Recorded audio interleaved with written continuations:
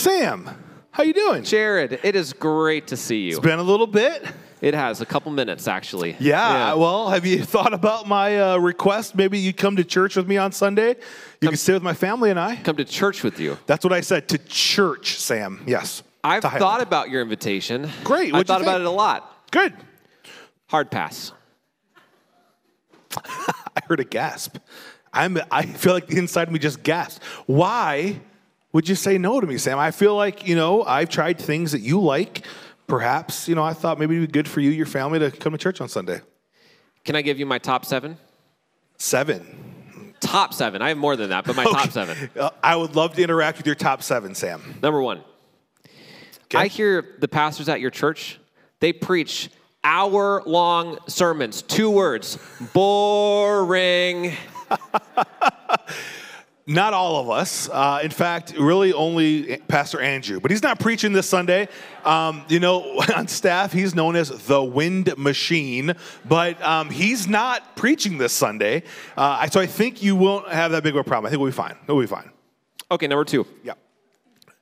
No way am I showing up in a suit and a tie. I'm a jeans and a T-shirt sort of a guy. I've been known for my informal attire a time or two. Unless your name is Pastor Dave, suits are not required. And really, that's only because Dave knows how to make a suit look good. But the reality is the dress code at Highland really is wide. And so I think you'll fit in just fine. Okay, you're doing good so far. Thank you. Okay, number 3. Driving down the road the other day, okay. There was a sign in someone's yard that said, "In God We Trust," next to a picture of President Trump. I was confused how those two things went together. Yeah. And I just don't want my church to preach politics. Yeah, okay, yeah, I see where that would be a little confusing. At Highland, we preach out of the Bible, and so sometimes things in Scripture, they kind of correlate with politics. Sometimes you may even think there's something political being said, but the reality is that we teach Scripture, and sometimes politics dives into that, but we don't preach parties. We don't really use the pulpit as a platform to endorse candidates. We teach the Word, and we can apply Scripture to all of our lives, including political things. So far, so good, but I think it's going to go downhill from here. Okay. Christians can just be negative. Yeah. I mean, there's so much talk about sin. I don't want to hear any preaching about sin. That's too much negativity in my life. Okay. Sam, you realize that negativity is already in your life, and you deal with sin just like I deal with sin. And because we preach the Bible, which does address sin, we also at Highland, we will address sin. But here's the thing, Sam. When you and I place our faith in Christ and we trust Him as Lord and Savior, there's something that is just crazy that happens. God does something in us and through us, and He begins this process of us becoming more and more like Jesus and freer from sin. So not only will we preach about sin at Highland, we will preach about how to be victorious over sin at Highland. Number 5. Okay. I sent some scouts ahead of me a week ago. They came to church. Like last week? Last week. Oh, okay. Just wanted we were not prepared for that, Sam. Okay. Wanted some real info, and here's what I found out. Okay. You serve gluten-free communion bread. I am not a part of this whole woke movement. Sam, did you just equate gluten-free with the woke movement? Okay. Sam, okay, here we go. There's this thing out there called gluten intolerance, and some people have it, and the reality is we want people, Christ followers, to worship freely, and so that might mean to participate in communion, they need a gluten-free option. Now the reality is this: the only woke movement you have to worry about at Highland is trying to stay woke during a Pastor Jeff message. Because I'm telling you, man, sometimes snoozer. Just so you know, we didn't write that line. Not at all. Record. Oh, my word. Oh, character, Sam, character. Okay, let's focus. Yeah. Number 6. Okay. I'm worried that church is completely unrelatable to my life. Yeah. Okay. So the thing is, because we teach out of the Word, out of the Bible has a lot to say about everyday life. So at Highland, you will hear, whether it's on the pulpit or in small groups, life groups, you'll experience teaching and community talking about worship and prayer, how to be a good spouse or a child, how to live a life that God would desire. We talk about all kinds of things, and the reality is there's a lot of places to find the fantasies of the world, but really at Highland we try to stay rooted in truth and grounded in Scripture. So I think you'll do just okay. You'll be fine. Okay. Last but not least, number 7. Okay. I'm not going to church with a bunch of hypocrites. You understand, Sam, that when you walk in the door, you've now ruined the hypocrite to non-hypocrite ratio. The truth is you and I are hypocrites. And there's room for one more hypocrite at church on Sunday. And so how about this? Come with me. Stay with my family, enjoy church, and we will be 2 hypocrites trying to become less of one. How about that? I'll come with you next week if your pastor who's lurking behind you. Oh, hey, Pastor Jeff. Hey. If he preaches less than a half an hour today, I'll come next week. Well, his timer says 29 minutes and 4 seconds, so we should be good. And don't worry, Pastor Jeff, I drank plenty of coffee this morning. They're so fired.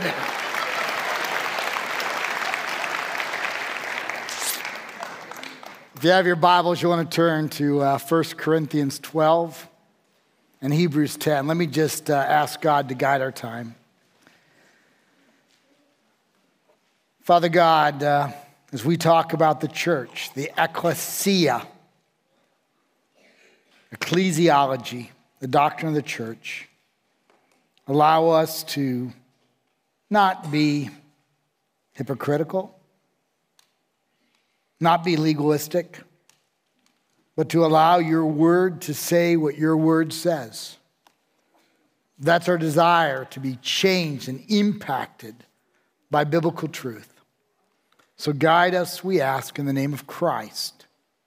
Amen. We're in the middle of a series of texts, misunderstood, misapplied, texts that people sometimes cite and they don't really have the context in proper order. Now, if you've been at Highland for any length of time, you know that generally I preach through books. Very rarely will I do a series like I'm doing, but every one of the sermons in the series has still been exegetical. I've had a text and I've worked through the text. But today I'm going to violate both of those. I'm going to preach in a way that I probably don't preach even once a year. I'm going to give a topical sermon. A topical sermon is when you have a topic and then, to the best of your ability, you find biblical texts that speak in context to that topic. And so today I want to talk about the ecclesia, the church, ecclesiology, the doctrine of the church. And really, my phrase that I'm using to form the sermon is one that you've all heard. Maybe some of us have said. Maybe many of us have thought. And that phrase is this: I can be a Christian without going to church. I can be a Christian without going to church. I want to tell you right up front, the answer to that is it's true. I also want to tell you that it is incomplete, but it is utterly true. Salvation is not based on anything you and I do. We bring our sin to salvation. God brings the rest. There is no work, even including church attendance, or being good, or giving enough. There is no work that will add to our salvation. None. For by grace, what we do not deserve, for by grace we are saved through faith. That not of ourselves, it's the gift of God, not of works, so none of us can boast. Going to church, gathering corporately, being part of the body of Christ is an act of worship. It is a response to salvation. It is not a means of salvation. And there's a profound difference. So yes, a person can be a Christ follower without going to church, but that is a very incomplete statement. From time to time in the history of the church, there have been major events that have happened in which people have stopped going to the church. Sometimes those events are valid, sometimes they are not. We had such an event a few years ago, COVID. I am not going to delve into what I think of COVID. We probably have a wide variety of convictions over it, but the truth of the matter is this: the President of the United States, Congress, and all of our governors at least one point required that churches stop meeting in person for 3 months. Now you can imagine the consternation in my mind and my heart, and maybe yours as well. I seemingly have various passages of Scripture that are now warring against one another. And Scripture is utterly consistent, but we are not. And there are a plethora of passages that require church attendance. There are also a plethora of passages like Romans 13, 1-7, that tells us to obey our government. And so how do we accomplish both a command to gather and a command to obey when they're juxtaposed to one another? And so different people came to different conclusions. I'm not here to debate those. But I want to tell you the aftermath of it because it still exists today. There are about 400,000 Protestant churches in the United States. 400,000. The median attendance of a Protestant church in the United States is 65. If a church gets to 200 average attendance on a Sunday morning, it is in the large category by quite a bit. 2,500 churches get to the size of Highland out of the 400,000. Not that many. For those who are of the majority size, since COVID, they are averaging 12% less in physical attendance today. For the largest 2,500 churches, this would be one of them. On average, attendance is down 18% in person from the beginning of COVID to today. That is not true for Highland. We actually have a greater attendance today than we did then. But generally, attendance has declined all across the board in our country. It just has. And the question I want to ask today is not a legalistic question. The question I want to ask is this: what would the Lord say to us about in-person attendance? Would he say that it is okay to attend in person when it fits into our calendar and our convenience? Would he say that it is okay to be at home, eating bacon in our lazy boy, folding laundry and watching church? It's one of our finest. Or would he say something different? This is not a legalistic question. We want to know what Scripture says about the church. Now, you may be surprised when you think about the church from a biblical point of view. The Bible says that God is over all government, both in the Old Testament, Daniel 2, and the New Testament, 1 Peter 2. The Bible says that God is sovereign over everything, Hebrews 1. The Bible says that God holds everything together in his hand, Colossians chapter 1. There is no institution that God does not rule over, none. But only one institution does he call his bride. Only one institution does he say he is the head of it. Only one institution does he corporately say is his body. And that's the church. There's something utterly unique about the church in Scripture that Jesus says he rules over it. He's the head of it. We are the bride of Christ. We are his body. Only the church. And I want to be so careful. I want to be so careful about denigrating the church. Whether the church is small or middle-sized or large or very large, it's the bride of Christ. Imperfect, oh my.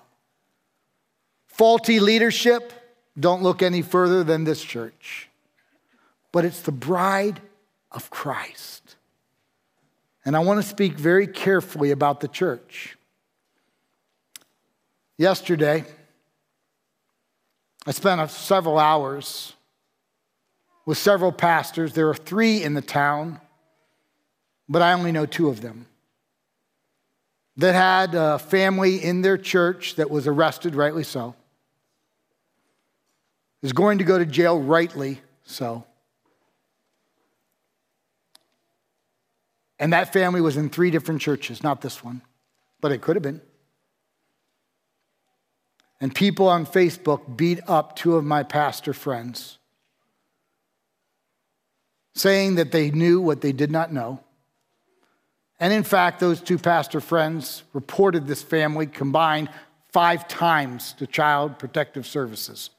5 times. One of the pastors had his face and his kid's face put on Facebook, denigrating. He was in tears when we were praying and talking yesterday. That's the bride of Christ, imperfect, but it's an attack on individuals who actually did what the law required 5 times and ended up on Facebook being denigrated as not doing what they should have. They did. We need to be very careful when talking about the bride of Christ. That's the church. Let's learn a little bit about the bride. 1 Corinthians chapter 12. I want to read verse 12 and then 14 to 20. It says this: "For just as the body is one and has many members, and all the members of the body, though many, are one body, so it is with Christ." Verses 14 to 20. "For the body does not consist of one member, but of many. If the foot should say, 'Because I'm not a hand, I do not belong to the body,' that would not make it any less a part of the body. And if the ear should say, 'Because I'm not an eye, I do not belong to the body,' that would not make it any less a part of the body. If the whole body were an eye, where would be the sense of hearing? If the whole body were an ear, where would be the sense of smell? But as it is, God arranged the members in the body, each one of them as he chose. If all were a single member, where would the body be? As it is, there are many parts, yet there is one body." You know, God created us to be interdependent. There is not a person in this room, there's not a person on this planet that can reach optimal spiritual growth without one another. God created us to be in person, in fellowship, corporality, corporateness, for us to be together, the body gathered. We can never reach optimal spiritual growth without being part of the body of Christ in person. Now, some individuals, for physical reasons, health reasons, they can't. That's fine. But when we get to the point where church becomes convenient, our ecclesiology is quite out of step with Scripture. In the New Testament, there are 59 one another passages. Now, every commentary tells me there are 60. I can't find the 60th one. So in my Bible, there's 59, probably 60 in yours, but I can't find that 60th one. But of those 59 one another passages scattered throughout the New Testament, almost all of them, to be obeyed, requires that we gather together on a regular basis to worship and to sharpen one another. Let me just read a few of them. Love one another 15 times. And the word used for love here is a word that talks about physical touch, physical presence, being with each other. Then you have welcome one another and greet one another and fellowship with one another and live in harmony with one another and physically comfort and care one another.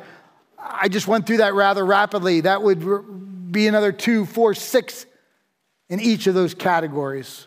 And there are a number of these love another's. I conveniently left out kiss one another with a holy kiss. I don't like that that one. Unless it's Betty Ann, just keep your distance. But all of these require us to be around one another, to be in presence with each other, to obey Scripture. 59 of them. In fact, it is in-person worship, the gathering of believers that the Bible calls the ecclesia, the church. The church is not a building. From time to time, a very sincere and alert individual will say, Jeff, what we have now doesn't approximate the first century church. They met in houses. If you read the epistles, Jeff, they met in houses, not in these buildings. It was kind of like a family gathered together and they had church together. And I can understand where somebody could come to that conclusion reading from the epistles, but it's not a correct conclusion. And let me share why.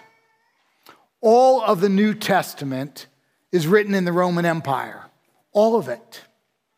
And in the Roman Empire, what they required was that everyone worship the Roman pantheon, 6 gods, 6 goddesses led by Jupiter. His counterpart is Zeus, the Greek pantheon.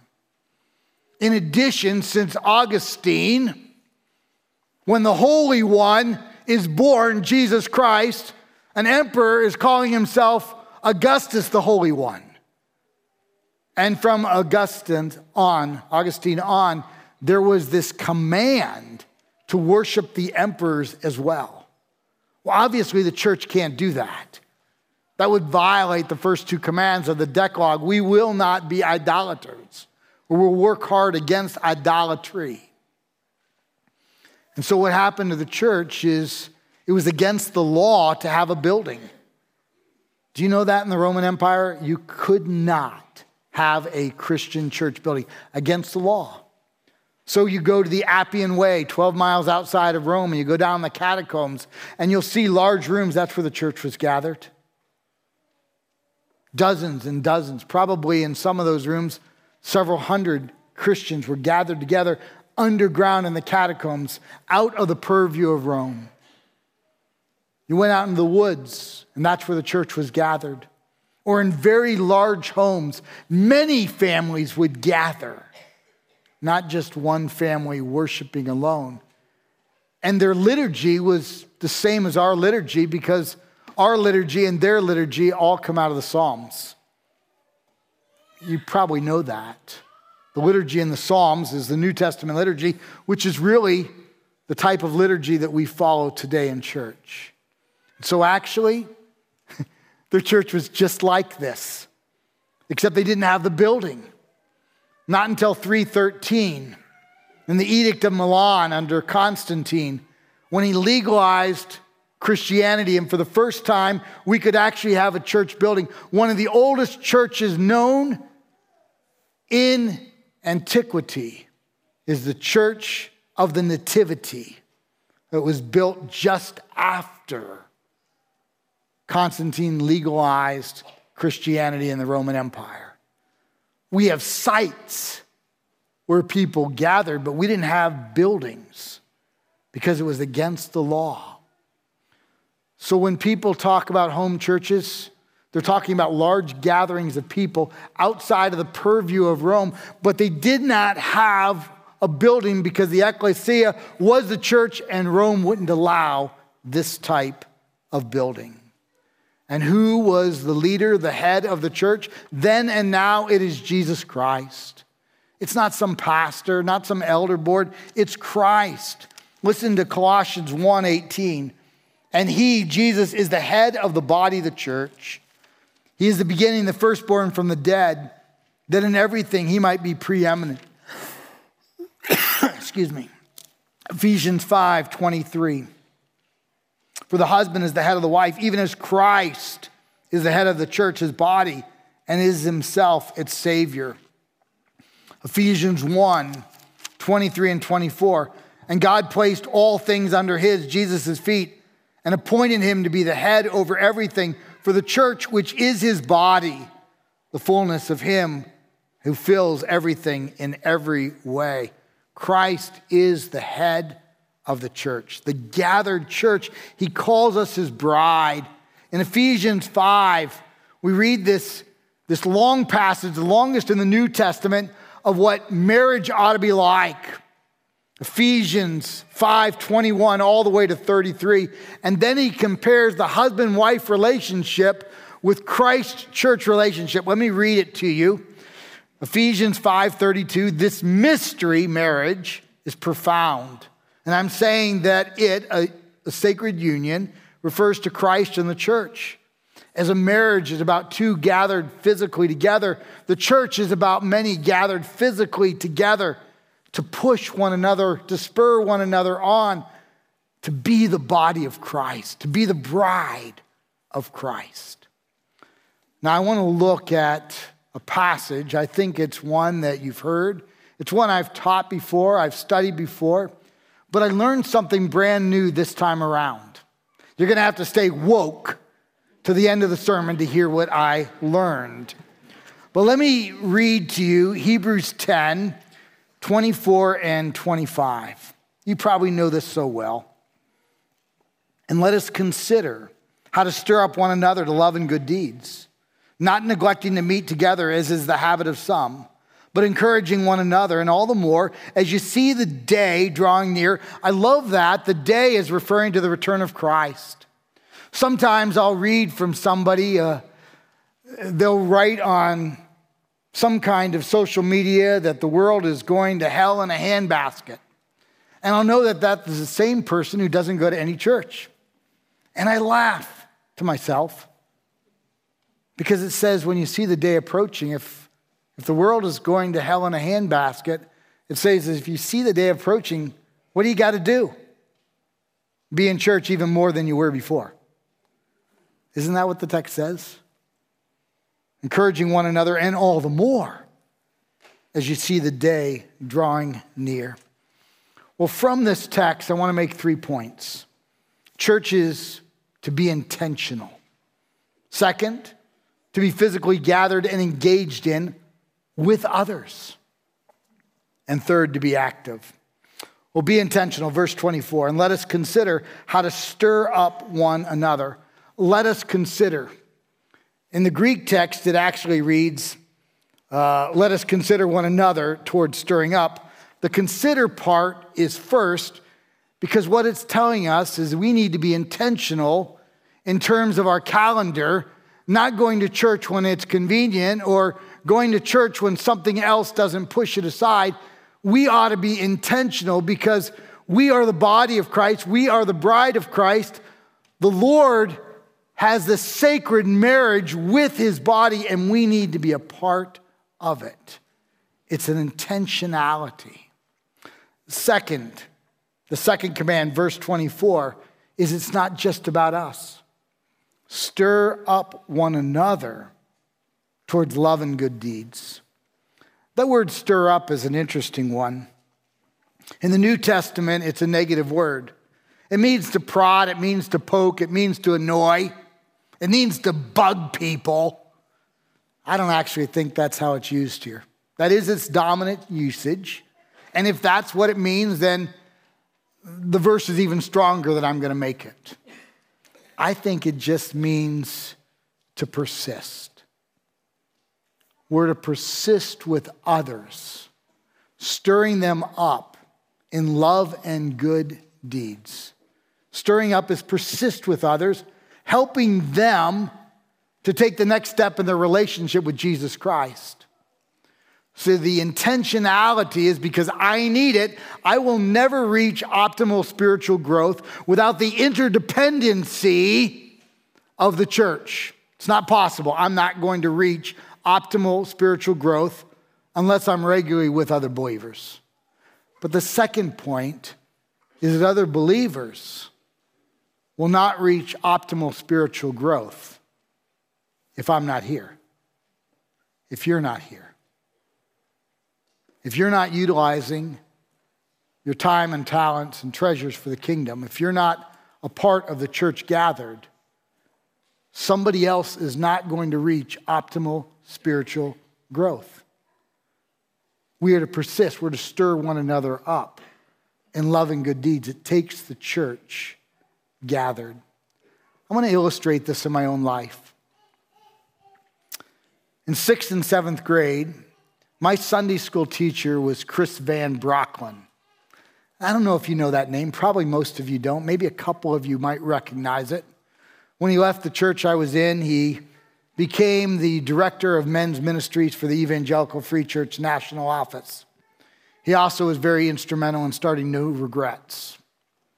So that was my 6th and 7th grade Sunday school. He was our teacher. We were no joy. We were the class nobody wanted. Some years, I kid you not, we went through 3 teachers.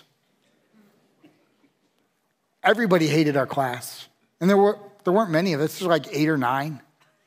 We came late. We left early. We never listened. We just fooled around. Chris Van Brocklin poured his life into us.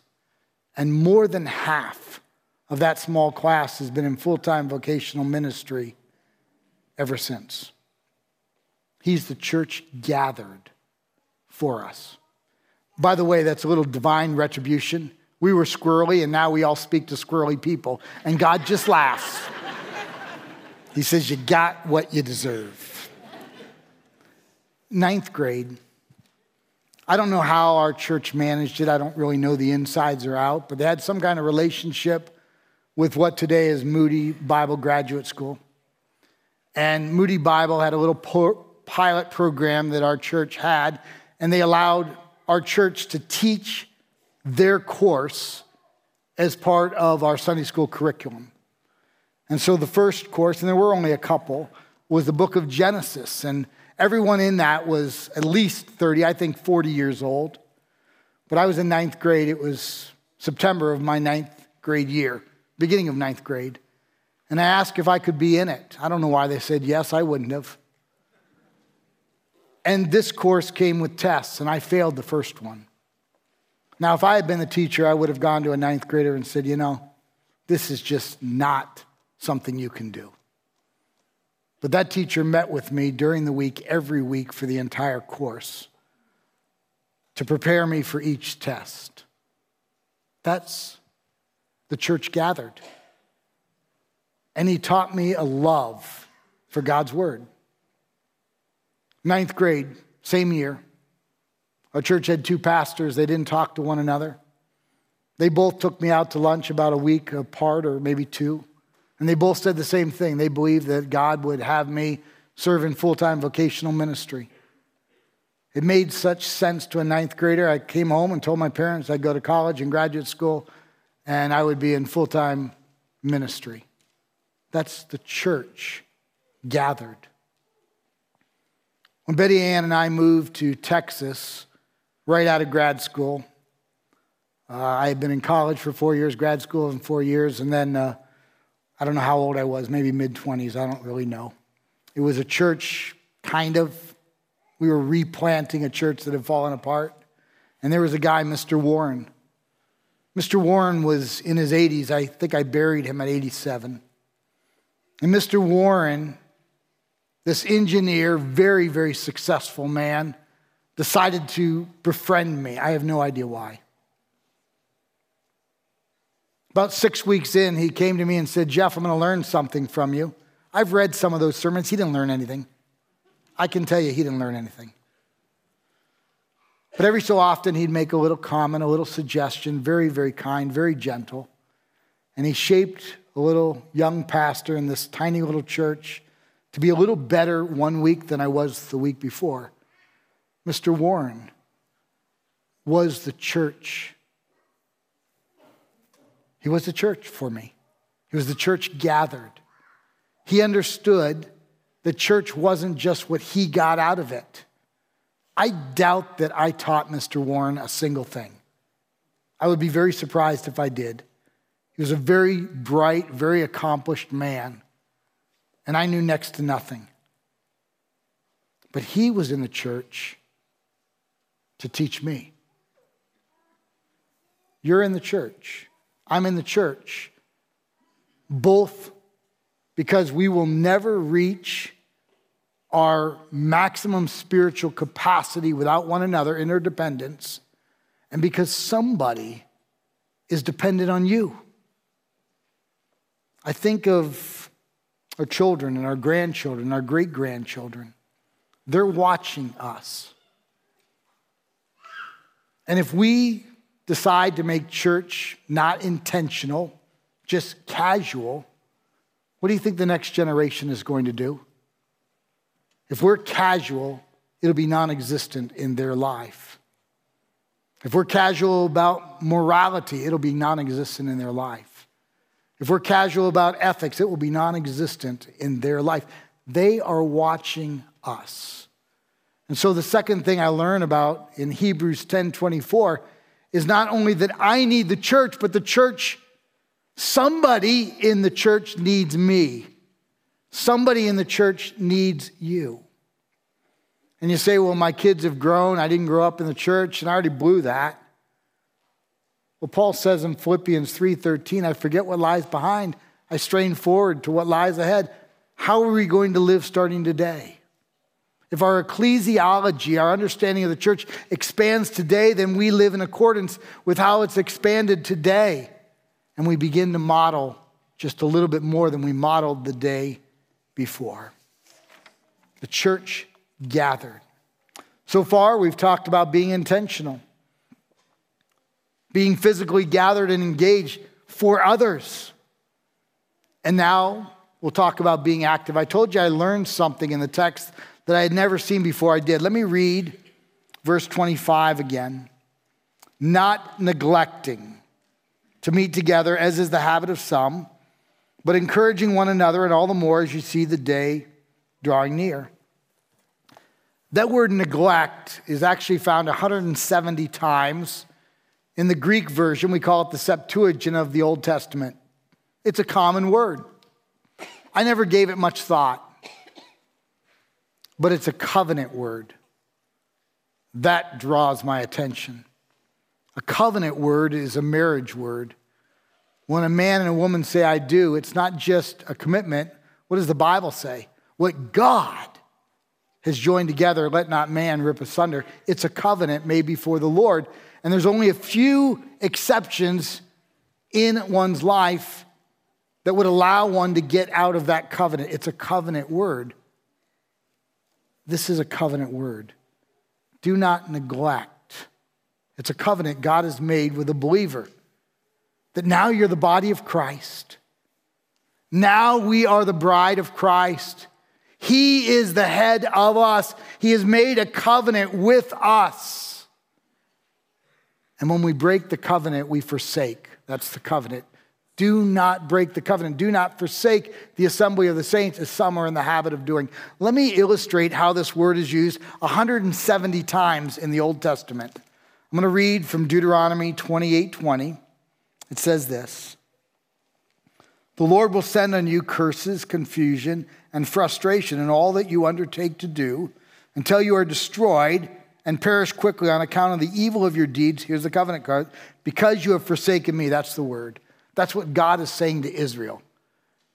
God had a covenant relationship with Israel, and they broke the covenant. And that's the word used in verse 25. Do not forsake the assembly of the saints. Don't break the covenant. The church gathered is the covenant, because we will never reach optimal spiritual growth without interdependency. Others will never reach optimal spiritual growth without us building into their lives, us using our time, talents, and treasures. And God said, you're the bride. I'm the head. Whether you like it or not, when you came to Christ, we have a covenant now. And that covenant is don't forsake. Don't forsake the assembly of the saints. The word is used, by the way, very positively in Hebrews 13, where God says, I will not forsake, same word, I will not forsake you. I will never leave you. I will never forsake you. God's made a covenant with believers that he who began a good work in you will be faithful to complete it. That's the covenant God makes with us. And so maybe our ecclesiology has been stretched a little bit today. We're the body. We're the bride. He's the head. And the church gathered when we're physically able is his desire. Because we will never reach optimal spiritual growth without one another, interdependence, and others will never reach optimal spiritual growth unless we play the role that God intends through us in the lives of others. Let's pray. Father God, today maybe you've stretched our understanding of your bride, the church, a little bit, our ecclesiology. And we thank you for the church. We thank you for creating it, the only institution you claim to run on your own, even though you control, own, and sustain every institution. We are your bride. Father, help us to be the best bride we can. Help us speak well of your bride, even as we pray to improve your bride, work to improve your bride. Father, we confess your bride is sometimes an ugly bride. Forgive us and help us to mature your bride, the church, as you would desire. And Father, if we have failed in the past, help us to agree, confess, turn, repent, and then forget what lies behind and strain forward to what lies ahead. Thank you for such incredible grace in our lives. We love you in the name of Christ. Amen.